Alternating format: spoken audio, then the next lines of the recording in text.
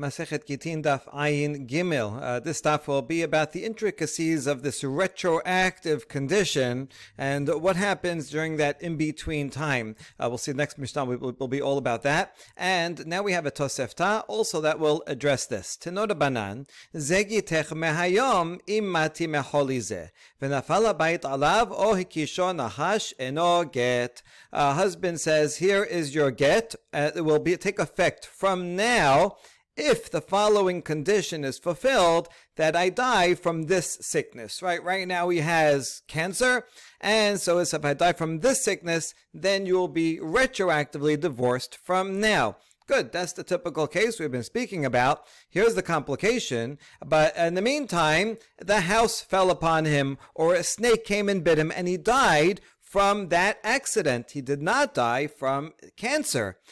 In this case, it's not a get. Even though his intention was, I don't want you to be subjected to yibum, so that if I die, go ahead, I want you to be divorced, so you can marry, just go ahead and marry right away. Nevertheless, in his condition, he says, if I die from this disease, and he did not die from that disease, he died from something else, therefore it's not a get. On the other hand, im lo a'emod meholi ze v'nafal alav bayit o hikicho nahash hareh ze get. If his condition, he's worded it a little bit differently in the negative. He says, if I don't get better from this disease, then here is your get from now. Meaning that if he revives, he becomes healthy, then the get will be canceled. But if he does not recover, then the get should take effect. So when he says this, he has in mind, he's thinking, if I don't recover, meaning if I die from that disease. But he didn't say if I die from that disease, he just said if I don't recover. And now, in the meantime, once again, a house falls on him or a snake bites him, that is a good get because he did not recover from that disease, right? He never recovered from the disease, and that's it. Now he's dead. But so even though he didn't die from this disease, he died from something else. Nevertheless, it's still true that he did not recover from the cancer. And therefore, it is a good get. All right, so that's the simple reading of the Tosefta. And in fact, in the Talmud Yerushalmi, reads the Tosefta exactly as that you're looking at the technical condition of his word, the wording of his condition. And so here, technically, it's not true. He did not die from this disease, and so therefore it's not a get. Whereas in the second clause, technically, it is true that he never got better from that disease, and therefore it is a get. That's the simple reading of this Tosefta and how the Yerushalmi reads it. The Bavli, however, is not going to read it this way. The Bavli says, what's the difference between the first and the second? The Bavli is going to end up saying that this Tosefta is mishubash. It's problematic. It makes no sense to distinguish between these two cases. Okay, why is the Bavli doing this? It seems the Bavli is not focusing on the technical wording of the condition, but rather on the intention, the idea, right? The intention of the husband is that if I should die, I want you to be divorced. And so what's the difference if he says it in the positive or in the negative? If he says, if I die, or if he says, I don't get better, it should be the same thing. This point is that he had in mind, he thought he's going to die from this disease. And in the end, he died from something different. And so the Bavli is going to make this all about, when you make a condition, do you have in mind an unusual circumstance? The usual circumstance, right, 95% chance is that he would die of cancer. Only 5%, 1% chance is that he would die from something else, from a snake or a house falling on his head. And so the question is, did he have that in mind? Also, if I die or do people not have unusual circumstances in mind? But the Bavli is not going to distinguish between this language and that language. Okay. Now, Shalchu mitam achalo ari and lanu. They sent a ruling to Bavel from Eretz Yisrael, and in the ruling said, what if a person made this condition, whatever language he said exactly, doesn't matter, and then a lion ate him. Now a lion eating someone is very, very unusual. People are sometimes more scared of that, or sharks, but right, people getting eaten by sharks is so rare. It's only because of Jaws that we're scared of it. So this is super rare, and so they sent a ruling from Eretz Yisrael. Says we don't know what the law would be, and if that for sure would be a get or not. It sounds like in Eretz Yisrael, where they interpreted this, more literally. Even if he said, if I don't get better from this sickness, so, okay, it will be a get if he dies from something else. But if a lion ate him, that's like really unusual. And so we don't think it should be a get, but really en lanu means where we don't have an answer to that. All right, now we have a story. The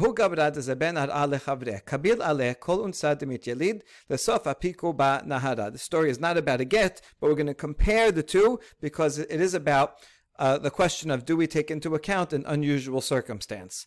So a person sold land to another, and the seller said, I will accept upon myself responsibility for anything that may happen. Generally, a seller accepts upon himself responsibility for normal things that happen, like, if this is going to be repossessed by a different a debtor, right, then I'll pay you back. But what if but if he takes into account and says, I accept even an unusual thing that happens to it, I will pay you back, right? This sale is guaranteed.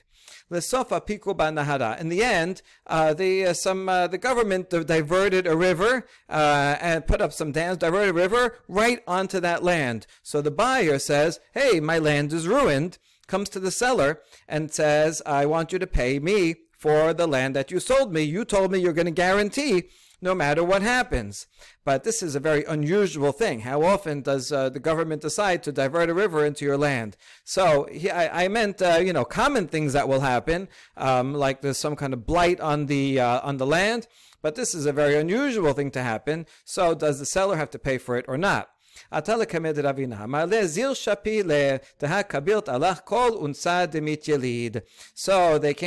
Ravina, and Ravina says, you have to tell the seller, go and pay him back. You said that you're going to be responsible for any onus that should happen.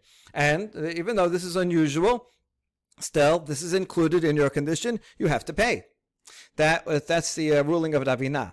Amar le Ravacha bar Tachlifa le Ravina, unsa de la shechiachu. But Rav Tachlifa told Ravina, Ravacha bar Tachlifa told Ravina, no, this is an accident that is not common. And if you have something that's so uncommon, so you don't have to take that into account, and therefore the seller should not have to pay, right? This is, like insurance companies, they pay for accidents. But when something is so unusual, an act of God, lightning, or whatever, right, then they say, oh, this is too unusual, we don't pay for such things. Okay. So this matter was circulating. It went from different courthouses, different rabbis were weighing in until it got up to Rava. And Rava agreed with Rava bar Tachlifa and said, this is an very unusual circumstance, and therefore seller does not have to pay. But Ravina, who gave the original ruling that he does have to pay, challenged Rava from the baraita that we started with. If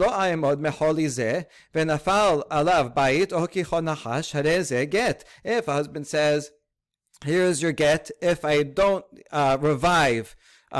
get better from this sickness, and then an unusual thing happened, like the house fell on him or a snake bit him, we do take into account the unusual circumstance, and we consider that still a case of not getting better, and therefore the get does take effect, right? This is true. You didn't get better from this sickness, even though the reason you didn't get better from the sickness is not because you died from cancer, it's because you died from something else altogether. The point is, we do take into account unusual accidents, and therefore here too, we should take into account unusual accidents and make the seller pay.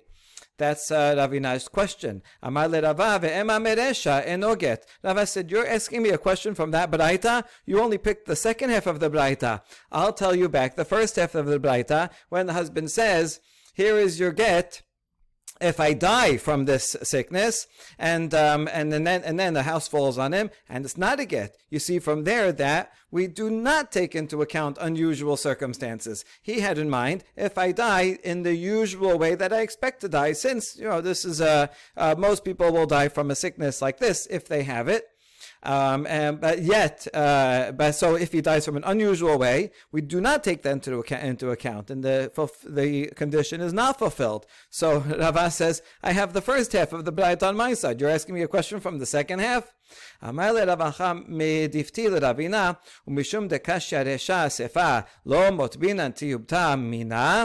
And so now Ravacha of Difti tells Ravina, he's backing up Ravina. Says, wait a second, just because you have a contradiction between the first half and second half of the Braita, does that mean you can't ask from it? Right? In other words, Ravina asked a good question from the second half.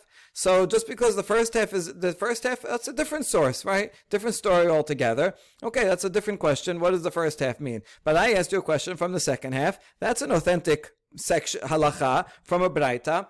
So you should be able to answer the question, right? How is that? How is Rava answering the question? By quoting the first half.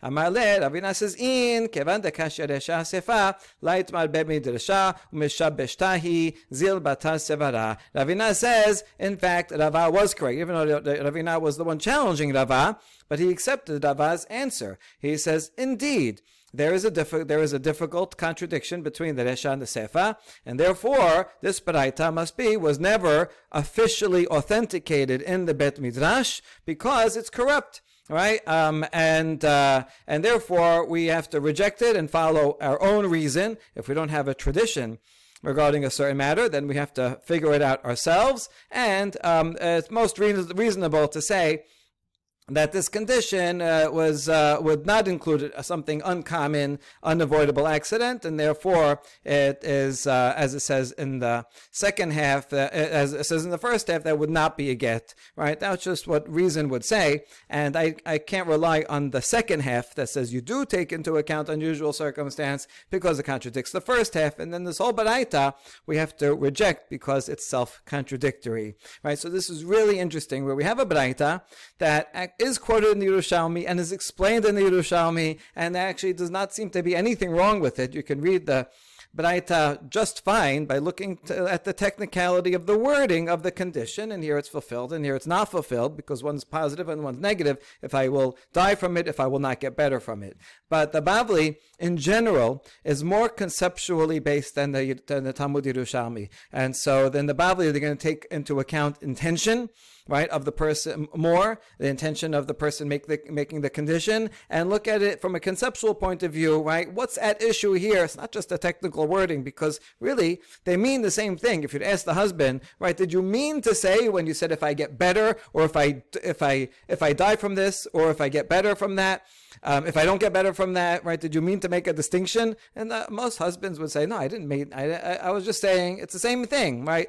If I die from this, if I don't get better from this, they meant the same thing. So conceptually, the Bavli is kind of taking a different viewpoint of that at stake is whether a person has in mind an unusual circumstance. When he makes a condition, does he say, oh, well, I'm probably going to die from this disease, so here's your get if I die from this disease. That's what he meant? Or he meant if I die from anything, and in the back of his mind, he says, well, maybe it's something unusual that might happen, and maybe I won't die from this disease, but something else, but I still want to be a get. Does a person have in mind unusual thing or not? So because the Bavli is focusing on that concept, and in that case, there should be no distinction between the language here and the language there, therefore it rejects the Baraita altogether, and so that becomes the argument of whether in general we should take into account something unusual, and Rava says no, we should not. Rav Papa v'Rav Huna bered Rav Yoshua zevan shum sheme agidav denahar malka gul malachay la'aburinhu kabilu alayu kol untzad mityalid lesof istakar nahar malka. Okay, fun story of Rav Papa and Rav Huna, the son of Rav Yoshua. They bought some sesame seeds on the bank of this Malka river, but they needed to get the sesame seeds that they bought to the other side of the river. So they hired sailors to cross it to the other side. And the sailors said, we will accept upon ourselves responsibility for any accident that should happen. If the boat should sink, right, if it should fall over, whatever happens, we will accept responsibility. We'll pay for the damage, right, and we'll pay for the insurance for the freight. Okay, good. In the end, Malka River was dammed, and they could not transport it across the river. That's an unusual event. More likely is a case where it falls off the boat or sinks. This is unusual. So now, does their insurance cover this, their guarantee? אמרו להו, אגודו חמרה אפקענו ניהלן, דהה קבילתו עליכו כל אונסה דמית יליד. So the sages who were the ones hiring them, the sailors, they're the ones that also decided the matter. Okay, so this is difficult if you get into a business deal with the very judges that will decide what happens if the deal goes wrong. So the two rabbis, they judge the case for their own benefit. Rav Papa and Rav Huna, and they say, listen, you accepted upon yourself any responsibility. You didn't get it across, even though it wasn't your fault because someone dammed up the river. But you're responsible, and you have to go hire donkeys and transport these sesame seeds right all the way around over land, which would be a big expense. But you guaranteed it, so you have to pay for it. Atula kamed Rava. But then they all came to Rava. Again, Rava, same as we just saw, Rava, who says that you don't take into account very unusual circumstances. And Amar lehu kakeh hivare meshaleche gilime de inashe unsa de la shechiachu. And Rava calls these two sages white geese, meaning they have long white beards, look like, but it's a pejorative. Right, and you strip men of their cloaks. You take people's clothing away. Right, you unfairly judge the case for your own personal benefit. And if you looked at it objectively, as we said before, sevara, right, that by zibata sevara, any reasonable person would say this is an accident that's uncommon. And we don't take that into account, even though the sailor said we'll pay for, we will guarantee it, and right, we'll pay for something that goes wrong. They meant a usual type of accident, not this unusual accident, and therefore the sailors do not have to pay. Here you have your sesame seeds. You find a different way to get it across. All right, really fascinating Talmudic discussion. And that brings us to the next Mishnah. Lo tityached imo ela bifnei edim. Now here we hear the same case. The husband gives a get to his wife. He's sick. He gives a get to his wife, says, here is your get that it will take effect from now if I should die from this sickness. So now he may live, let's say he lives a month. Right, during from the time he gives the get until he actually dies, right, is some amount of time. It doesn't matter how long it is. What is her status during that month? Are they married or are they not married? I mean, right now they are married because the condition didn't kick in yet. The problem is that once the condition kicks in, when he kicks off, he dies, then retroactively from the month before, she will have been divorced. Which means if you look at it from afterwards, she is divorced. So you have a time travel paradox, right? So how should we act during that time? The Mishnah says they should not be alone together, and rather bifnei edim. It doesn't mean literally witnesses. It means even one person. Always be with someone else in the room. Do not have yichud. They should not be sleeping in their bedroom together alone. They should not have yichud. Why not? Well, because if in the end he does die, and then retroactively they are divorced, well, then they're not allowed to be together. She's single, right? They're not married, and you're not allowed to have yichud with an unmarried woman.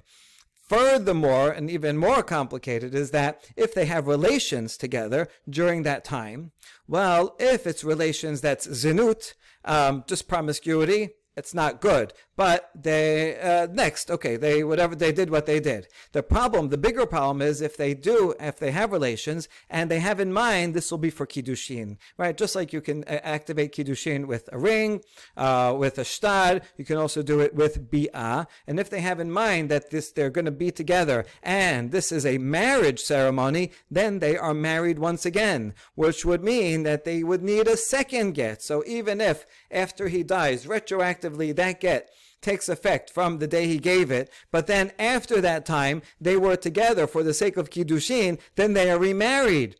And then the get that was given before will not undo that marriage. And so we don't want that to happen. Therefore we say, don't be alone together. Good. Afilu al pi aibed. Afilu al pi shivcha. Chus mishivchata mipnei sheliba gasba b'shivchata. Here you see it doesn't have to be two witnesses that are always watching them to testify that they weren't together. That's the point. Is not testimony, because you see here, even if it's one person, even if that one person is an aibed or a shivcha who are not, they can't be witnesses, that's fine. The point is that you're not secluded together, and that way people generally are not going to have relations with each other if there's someone else in the room, except for her maidservant. If it's her own personal maidservant, she's not embarrassed in front of her maidservant. She's accustomed to her, and therefore she may very well have relations with her husband, ex-husband husband slash ex-husband in front of her maidservant. And so her maidservant will not work to break the yichud, but rather you need someone else, anyone else there in the room, and that way they will keep away from each other, and then we know that they didn't have relations, and then eventually when he dies, then they'll be on good behavior, and we know that divorce will kick in, and that they didn't have relations in between. That might be a re-engagement. Okay, mahi beotan hayamim. Now, during those times in between, what is her status, right? If she would sleep with someone else, how would we judge her? Since the husband didn't die yet, and therefore at that time she is fully married. Even though we don't want her to do yichud, to have yichud with her husband, nevertheless she is still fully married at that time. If she would go and have relations with someone else, so that would be eshet ish, and she would get all the punishments that a regular eshet ish would have. Rabbi Yosef omer megoreshet ve'ena megoresh. Rabbi Yosef says no, it's safek. She's divorced and not divorced. Right now she's not divorced, but eventually when he dies, retroactively she will be divorced. So therefore, we have to treat it as a safek. The difference would be, let's say it was bishogeg. She slept with someone unwittingly. According to the Yehuda, she would have to bring a korban hatat for sinning by mistake, but definitely sinning. According to the Yosef, she would bring an asham talui. That's when you're not sure. I did something, I ate something, I'm not sure. Was it forbidden fat? Was it permitted fat? You're bringing asham talui. So that's what the case would be here. Since at that point she was married, but then retroactively she wasn't married. It brings and even at that point she doesn't know if he will die and it will be undone. So therefore, according to the Yosef, it will be a asham talui. All right, that is the Mishnah. Now we're going to read a baraita found in the Tosefta. It's a bit confusing to parse the cases of this Tosefta, and we're going to have three different opinions about how to parse it, what case each line is talking about. So if you don't understand all the lines, that's good. That means you understood it correctly. Tenora banan ra'u hashinit yahada imo ba'afela o sheyashnayim tachat margelot hamita and hosheshin shemanit asku bedavad acher. Okay, so the same case, the husband gives the get on condition, if I die retroactively, this should happen from now. Now, at that point, they're not supposed to be secluded together. But what if they are secluded together and witnesses see that, right? It says, I saw them, they went into that hotel room together, and there was yichud. So, if witnesses saw that they were together in the dark, or that she slept with him under the bed where nobody could see what happened over there, we do not suspect that they actually engaged in marital relations. Even though they shouldn't be together, we didn't actually see them have an act of bi'ah, they just were secluded, so we assume that they didn't do anything. Okay, now, v'chosheshin mishum zinut ve'en chosheshin mishum kiddushin. Rabbi Yosef, Rabbi Yehuda omer af chosheshin mishum kiddushin. Now, the next clause, it doesn't say so, but it seems that you have to say, if they did see, if the witnesses did see an act of bi'ah, right? Oh, we walked into the room, we saw them having bi'ah, then how should we classify that bi'ah? According to Tanakama, we suspect that it was because of zinut, that they didn't mean to remarry. They were married, and they actually still are married. Just retroactively, they might not end up being married because the get might kick in retroactively. So anyway, when they're together, we can assume that they had in mind this would be zinut, which again is not good. It's not morally exemplary, but they won't be remarried, and so they won't need a second get, right? We don't have to worry that they had in mind Kiddushin. So that's according to Tanakama. However, Rabbi Yosef Rabbi Yehuda says, we assume that they have in mind that this would be Kiddushin. He just gave her a get al Tanai, but they really like each other. Poor guy, he has a fatal disease. And so now when they had relations, they say, you know what, we have in mind, I want to, you are mikudeshet to me once again. Even if that get should be good, I'm marrying you again through this kiddushin. We assume that they do have that in mind. Not that they're being, he's treating her like a zona. This is his wife. He's going to treat his wife like a zona. So we assume it's kiddushin, and therefore he will have to give her a get, another get. That is the Tosefta. Now we're going to analyze it. Mai ka'amar. Amar Rav Nachman Amar Abba bar Abu Hachi ka'amar Ra'u hashani b'ala Chosheshin mishum kiddushin Natana kesafim Chosheshin mishum zenut Tamrinan be'et nana Natan la Ve'en Chosheshin mishum kiddushin Rabbi Yosef Rabbi Yehuda Omer Af bezo Chosheshin mishum kiddushin. So Rav Nachman, in the name of Rabba bar Abu, gives the first interpretation. And it says, okay, the first part is, as we said, if they only saw yichud, then we assume that they didn't have relations together, so they're good to go, right? No problem. They're not remarried. But if we did see them together, so now Rav Nachman is adding in another issue that it doesn't say anywhere regarding money. And so this is what it means. If they saw that there was actually bi'ah, then we have to assume that it was for kiddushin, right? Because they're together, they love each other, and they were married. We assume that they want to get remarried. That's even Tanakama thinks that. However, if he gave her money, the witnesses saw he paid her. Then we assume that's zenut, and we say, what was that payment? That was a hire of a zonah.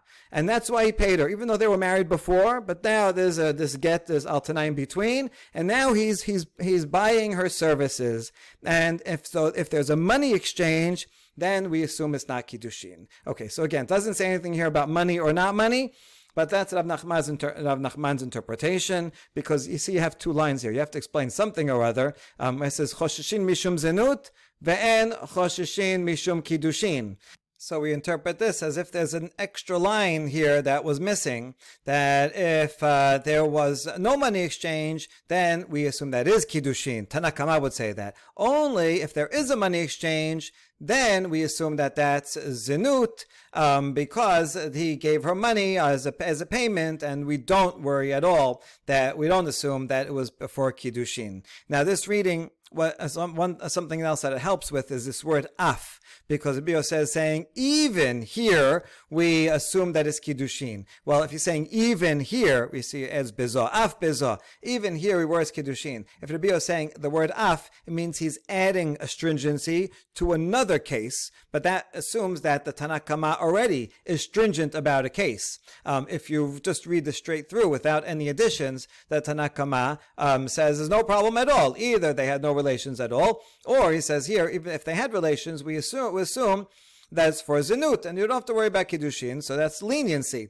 So then there's no room to say af, right? Also here, right? There is no case, according to Tanakama, that we worry about kiddushin. So Rav Nachman explains it more smoothly by adding in this added condition, that if there is no money, then you're right. Then yes, kiddushin, everybody agrees. But if there is payment, Tanakama says that the payment is zenut, and Rabbi Yosef says even if there is payment, we assume that's kiddushin. He's giving her a gift, right? There's nothing wrong with that. They were married after all, so why would you assume that he's treating her as a zona? All right, that is the first interpretation. Now we're going to bring in a different machloket. This is from later on in the Talmud, on Badaf 81. There's a Mishnah there. That Mishnah is a machloket between Bet Hillel and Bet Shammai. If someone divorces his wife, just a regular case of divorce right now, not on condition, and then after the divorce, they are together in a hotel. So what do we do with that? Bet Shammai says they do not require a second get. We assume that this was just zinut, and even though they divorced, but they still had feelings for each other, but even despite those feelings, they just did zinut. And so they're not remarried. Bet Hillel says they require a second get. Because we assume that these relations that they had, he's not going to treat her like a zona, so the relations they had in mind would be for kiddushin, right? They missed each other, want to get remarried, and so he had bi'ah with her for kiddushin, and therefore they would require a second get. That's the machloket over there. Now, that machloket itself has different interpretations, and this is one of them. Keman nazlahat amar bar Hana amar Rabbi Yochanan machloket keshera'uha sheniv'ala aval lo ra'uha sheniv'ala dibra kol en sricha hemenu get sheni. Keman, regard that Mishnah doesn't say, it just says that he was with her in a hotel. It doesn't say did they see her just a yichud, or did the witnesses actually see them having bi'ah together? So Rabba bar Hana says the machloket is when the witnesses actually saw that they had bi'ah. So we know that they had bi'ah, and there Bet Shammai says it's for zinut, it's okay. Bet Hillel says it's for kiddushin, they need another get. But if they did not see that, they only saw that they went into a hotel room, they had yichud, but they didn't see any act, then, according to the Rabba bar Hana, everyone would agree that they do not require get. Even Bet Hillel would say, it was just yichud, we don't have to assume that anything happened. Now, who is Rabba bar Hana following in terms of our machloket? And we answer, Kedibre hakol. How so? Both Bet Hillel and Bet Shammai agree that if they only saw yichud, then we don't assume that they had relations. And that's true in our Baraita also. Both opinions agreed that if there was only yichud, then we assume that there was no relations and you don't need a get. Conversely, if the witnesses did see bi'ah, then Bet Hillel would say that they require a get. We assume that Rabba bar Hana is going to follow Bet Hillel lehalacha. And so you require a get. Who says you require a get when they actually saw bi'ah in our Baraita? Both opinions, if there's no money, right? Rabbi Yosef, even if there is money, but if there's no money exchange, then even Tanakama said, we assume that this was not zinut, it was for kiddushin, and therefore you require a second get. And so the opinion of Bet Hillel that you require a second get if there is testimony that they had bi'ah is consistent with both the Tanakama and Rabbi Yosef, son of Rabbi Yehuda. Okay, so that's a good thing for this first interpretation of Rav Nachman, that he can follow any opinion. There is a problem, however. Matkifla Abaye midi kesafim katane. Rav Nachman, you just made up this whole thing about if there is money or not money. The original wording of the Baraita does not say anything about money. You had to add that in, that if there's no money, then even Tanakama would agree is kiddushin. Didn't say anything about that, so that's not a valid interpretation, or at least he doesn't like it. Ela Amad Abaye says I have a smoother interpretation. Hachi kamar ra'uha sheniv'ala choshishin mishum zenut ven choshishin mishum kiddushin. Rabbi Yosef Rabbi Yehuda Omer af choshishin mishum kiddushin. In this interpretation, again, everyone agrees if the witnesses only saw yichud, but they didn't see bi'ah, then we assume that there was no bi'ah happened, and they can they don't require a second get. However, if they did see bi'ah, then we assume, the Tanakama says, we assume it's zinut, we never assume it's kiddushin, right? So they were together, they had a mishap, all right, their desire overcame them, but it's only for zinut, not good, but no kiddushin, and so they don't require a get. Rabbi Yosef says, we assume it is kiddushin, they require a get. Okay, so according to this interpretation, which reads more smoothly, you don't have to add any conditions about money, we ask the same question. Keman azlaha damar bar Hana amar Rabbi Yochanan machloket keshadahu niv'ala aval lo ra'uha niv'ala dibra kol en sricha hemenu get sheni. Keman, the machloket on 81a between Bet Hillel and Bet Shammai. Rabba bar Chana says the machloket only applies when they actually saw the bi'ah, but if they didn't see the bi'ah, everyone would agree that you don't require a get. Who does that follow? Okay, now in the case where they only saw yichud, okay, fine, then everyone agrees in both this baraita and in that Mishnah. Everyone would agree that you don't require a get, so that is not a problem. The problem is when the witnesses did see bi'ah, and according to our baraita, only the Bi Yoseh b'Rabbi Yehuda requires a get, not Tanakama, and therefore in that machloket, assuming that Rabba bar Chana is going to follow Bet Hillel, who requires a get, in what case would Bet Hillel require a get? That would only be true according to the Bi Yoseh b'Rabbi Yehuda, because according to Tanakama, there actually is no case when you would ever require a get. Even if they saw bi'ah, we write it off as zinut. So this is a limitation of Abaye's interpretation, that it can only, it's boxing Rabba bar Chana into a minority opinion.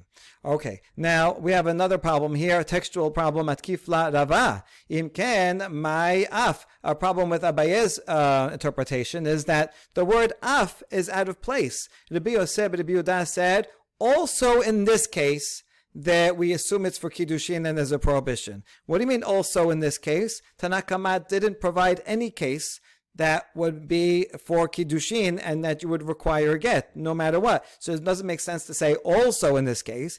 You'd leave out the word also, say, I disagree. And I think it is called zinut, not also in this case, just in this case. So it's hard for Abaye to interpret this word af.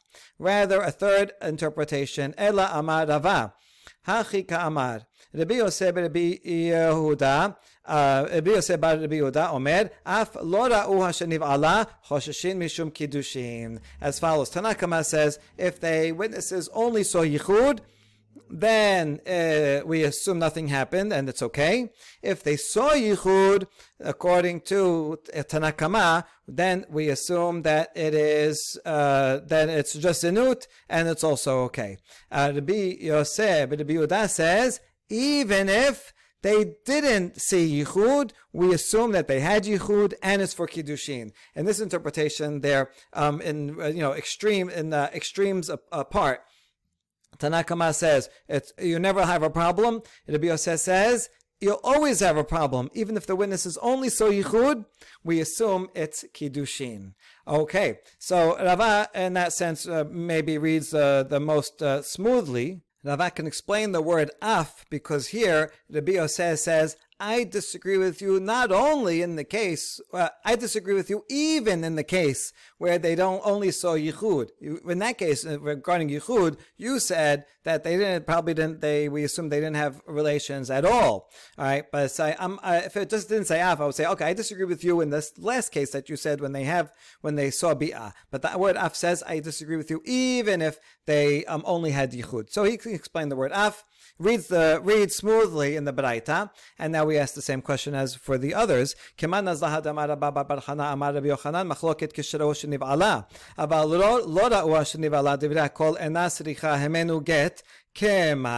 Rabba bar Chana interpreted machloket between Bet Hillel and Bet Shammai only when they saw yichud, when they saw bi'ah. But if they only saw yichud, then everyone agrees that you do not require a get. Keman de lo kehad. This is inconsistent with any of the interpretations in this baraita. In other words, Rabba bar Chana, who has an opinion about the machlok between Bet Hillel and Bet Shammai, cannot possibly explain Bet Hillel, who says you require a get, but he said Bet Hillel would require a get only in the case when the witnesses saw bi'ah. But that's not true according to either opinion. According to Tanakama, you never require a get. Even if they saw bi'ah, we write it off as zinut. And according to Rabbi Yosef, Rabbi Yehuda, we require a get even if they only saw yichud. And Rabba bar Chana says no. When they only saw yichud, then you do not require a get. And so this opinion of Rabbi Yosef, Rabbi Yehuda is in between and requires Rabbi Yosef ben Yehuda is on an extreme, and Tanna Kama is on the other extreme, whereas Bet Hillel, according to Rabbi Bar Chana, is right in between, that he requires a get when there was a testimony of Bi'ah, does not require a get when there's testimony only for Yichud, and that middle position is not found according to Rava's interpretation of this Baraita, where Tanna Kama and Rabbi Yosef are on both extremes. And so here you see that each of these three interpretations has a pro and a con. The first one fits. It helps Rabba Bar Chana the most, but is hardest to fit into the wording of the Braita. The second one fits better into the words of the Braita because it doesn't need kesef, but can't explain the word af, so it's in middle, but you have to box in Rabba Bar Chana into only the minority opinion. The last opinion fits the wording of the Braita the best, but now it presents a problem that Rabba Bar Chana cannot be according to either opinion. And so you see that these various three interpretations are weighing these pros and cons of reading the Braita in the smoothest way, on the other hand, trying to reconcile Rabba Bar Chana with the most Tanaim possible. Baruch Adonai Leolam, Amen ve'amen.